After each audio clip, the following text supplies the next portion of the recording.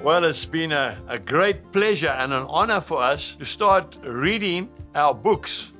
The first book is called The Booth, and it's all about having a quiet time in the presence of God every day. So many people I am meeting are in a state of stress, anxiety, even depression. This book, in just everyday language, will show you exactly how the Lord wants us to live.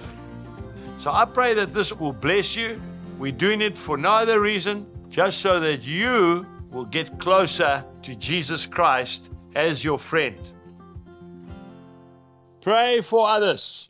The Bible says in James chapter 5 and verse 16, the effective, fervent prayer of a righteous man avails much. When we start to pray for others, God does something in our own hearts. Especially pray for your enemies, something that is often the hardest thing to do. Pray for those who say evil about you. Pray for those who have turned their back on you, who have falsely accused you. Pray for them as Jesus prayed for his disciples, knowing full well that they were going to betray him, run away and leave him. Still, he prayed for them. And then when I am finished doing this, I normally have a list of names that I pray for. I have many spiritual sons who I am mentoring, and I try to pray for them individually each day, that God may undertake for them. After praying for others, go out and face your day, and I guarantee it will be wonderful, because the Bible says, if God is for us, who can be against us? Romans chapter 8 and verse 31. That is exactly what happens in my life. That intimacy doesn't stop in the prayer room, not at all. It goes into the marketplace, onto the sports field, onto the farm, and most importantly, onto the platform or the pulpit where you are preaching. People must see Jesus in you. My dear friend, the greatest compliment that any person can ever pay you is when they say that they can see Jesus Christ in you. There is no greater compliment. The only way that this can happen is by spending time with the Master. There is simply no other way. You see, when you spend time with people, you become like them. The more time you spend in prayer, in reading the Word of God with fellow believers, the more you become like Jesus Christ. You will start thinking the way the Lord thinks. You will start having compassion on the poor, the needy, the hungry, the lost, the elderly, the widows, and the orphans. As you support and bless them, God will honor you. It's as simple as that. Of course, there are many other advantages to having that time with the Master. He gives you clarity of thought when you spend time in His presence. You start getting your priorities in order. You start realizing what's important in life, and you don't get sidetracked. Instead of running around like a headless chicken, you start thinking soundly and you start acting upon God's instruction. It's vital to be a good example. You can tell your children till the cows come home that they need to spend time with God, but they will not do it until they see you doing the same. It's a wonderful thing when your kids get up in the morning and Dad is in his closet, his booth, spending time with the Lord. That will encourage them to do the same. Healing through prayer. Come to Jesus when you are struggling with issues like depression, anxiety, fear, anger, or whatever it might be. When you spend time with the Lord, you will find soothing balm and guidance. The peace you find in your quiet time with God will help you more than any medicine. I have found that in my own life. Before I became a Christian, I regarded myself as a pretty good farmer, but there was many a time I couldn't sleep at night. I used to get so worried about the weather, the cost of things, the state of the country, and many other issues. After I gave my life to Jesus, I started having these regular times with the Master, and the Lord began to reassure me through His Word that He is in control of everything. The current government and the weather are not in control because God is the weatherman. Then peace and tranquility would come upon me and I would start thinking correctly. Then, of course, I began making the right decisions. People even perceived me in being a wise man.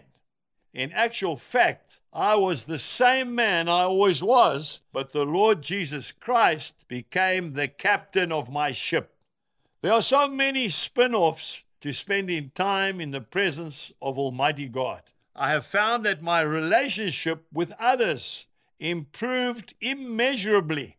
I became more patient, more understanding, looking at things not just from my point of view, but from my fellow man's point of view as well. And with that tolerance came renewed respect. I found that men started to respect me more than ever before. I discovered that my language started to change. Because I was aware of the presence of God in my life at all times, I had to brush up on my language. I had a very foul mouth before I became a believer, simply because my vocabulary was so limited. However, after spending time in God's presence, I didn't want to, under any circumstance, offend the Lord.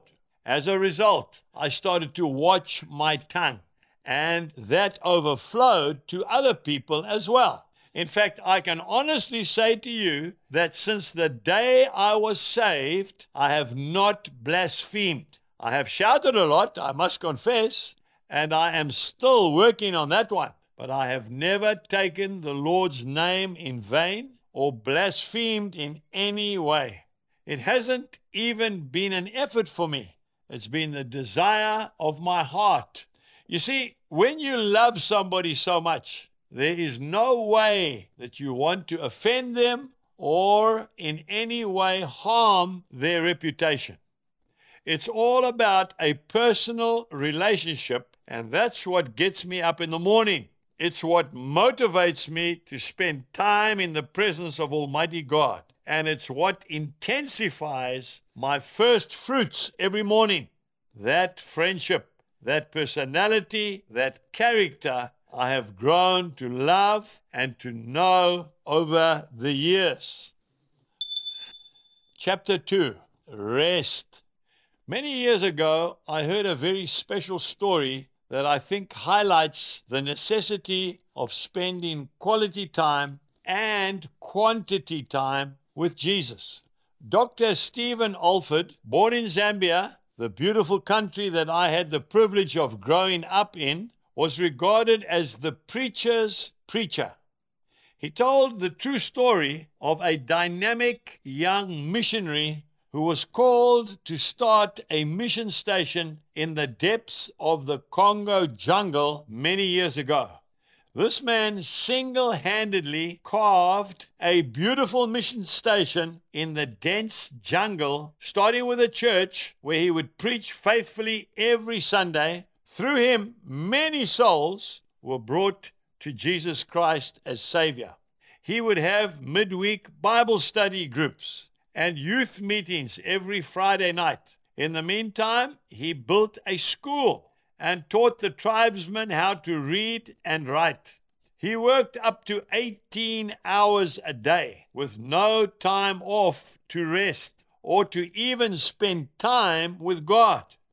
The young missionary was just continually pushing himself, digging deep into his inner soul for strength and inspiration. He had a full schedule in addition to preaching the Word of God every Sunday.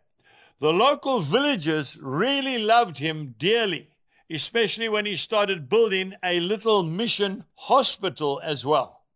On one particular Sunday morning, as was customary, the villagers came to the church for the service. However, when they arrived, the bell wasn't ringing. They didn't see the dynamic young preacher anywhere. This was most unusual, as he was always there first on a Sunday morning. The elders went to the little one-roomed grass hut where he lived to see if he was all right. After shouting at the door and getting no response, they decided to break it down. When they got inside, they were horrified at the sight that confronted them.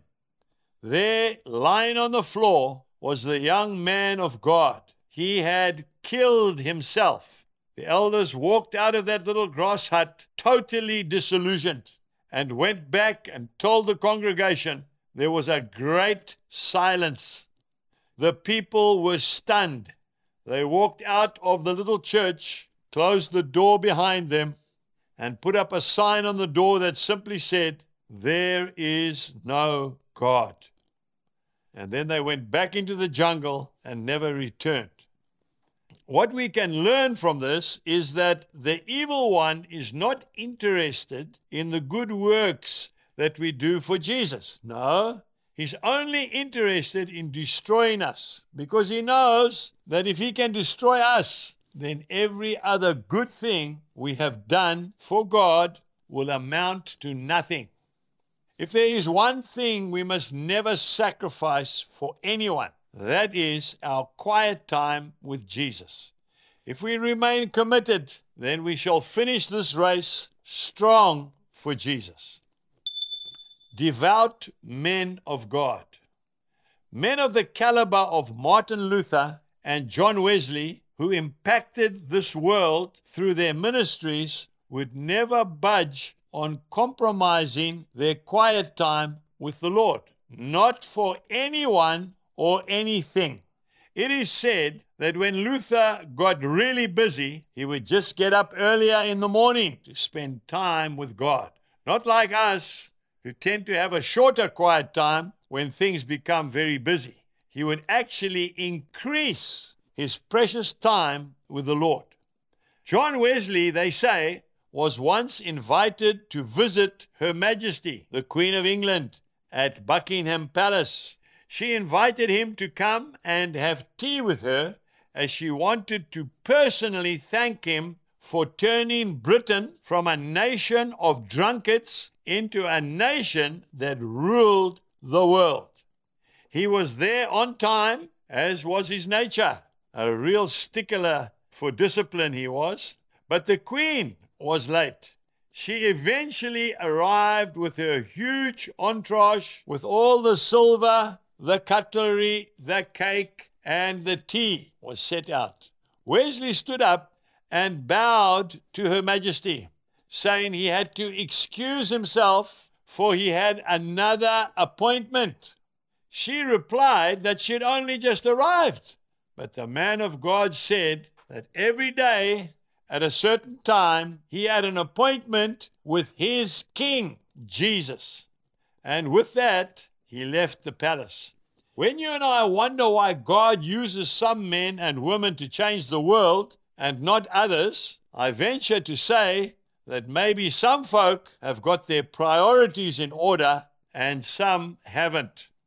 Smith Wigglesworth, the old master plumber from Yorkshire, England, was responsible for raising some 12 or so people from death by praying the prayer of faith over them. It is alleged that he was a man who never spent more than half an hour in prayer. But then again, he apparently never let half an hour go by without praying. There are very few coincidences in life. Men and women don't move mountains for God by chance. It happens when they put God first in their lives, spend lots of time in His presence, and then step out in faith. They know Him through intimate fellowship, and the rest is a formality. Refreshment and rejuvenation. As I am writing this book, I am reminded that to have a time with the Lord in that special place, which we call a booth, closet, or sukkoth, must never ever be hard work. It must never ever be a chore that you feel you have to do. Rather, it should be a great joy and a pleasure, a time of refreshment, a time of rejuvenation. My late dad, who was a blacksmith, always said to my brother and I, if you don't feel like going to your work in the morning, change your work. Simply put, because you spend most of your time in the workplace, it should be enjoyable. I honestly want to say that if your time with Jesus every morning is a labor of love, then it needs to stop, because then something is wrong. For me, it is the opposite. To have time with the Lord Jesus Christ every day keeps me sustained, bringing joy and vision into my life. It makes me a new man, like going away for a good holiday, a welcome break. I am always so excited to see the new revelations that the Lord is going to give me. I want to know what He has to say to me, and when I have had that time of meditation, prayer, scripture reading, and listening to gospel music, I am ready to face whatever lies in my path. I know some men who live the life of a martyr. They seem to think that the more they work and the less fun they have, the more holy they become. This is not the case whatsoever. If you go back to our mentor, Jesus Christ, you'll find that He continues to encourage us to have regular quiet times, just as He had with His Heavenly Father. Often when the disciples would look for Him and ask Him where He had been, He would say, I have been with my Father. They say a change is as good as a holiday. And I want to tell you that every day that I go into my booth is like a holiday, because I never know what God has got in store for me next. Stepping out. As I write this book, I am preparing to go on my first ever visit to the USA.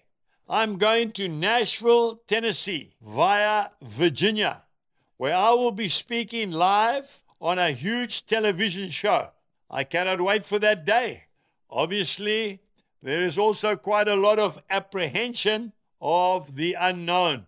I wouldn't use the word fear. It's maybe too strong a word. But there are always a lot of things that build up inside of me before I go on a trip. As I've mentioned, one of them is that I miss my wife terribly when I'm away. Even as I write this book, I'm already getting homesick. Another one is not knowing what the outcome of the trip is going to be. I just know that God wants me to go. For that, I have no doubt, as He has opened so many doors. I am very excited, and I believe this is what gets me up in the morning. It is also what chases me into my booth to spend time with God. Because I know beyond any shadow of a doubt that I am not going alone. The only way that I can keep my message on the cutting edge, making it interesting and exciting, is by spending time in the presence of Almighty God. If we don't have that time out, we will become very dull and boring to listen to, and maybe suffer from anxiety and fear. I would really encourage you to work on that quiet time and make it as exciting as possible. Do not let anything else come between you and God at that time. We need to be in His presence.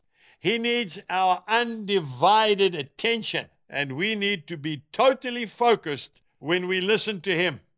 That is what keeps us relevant and makes our tasks in this world so very exciting.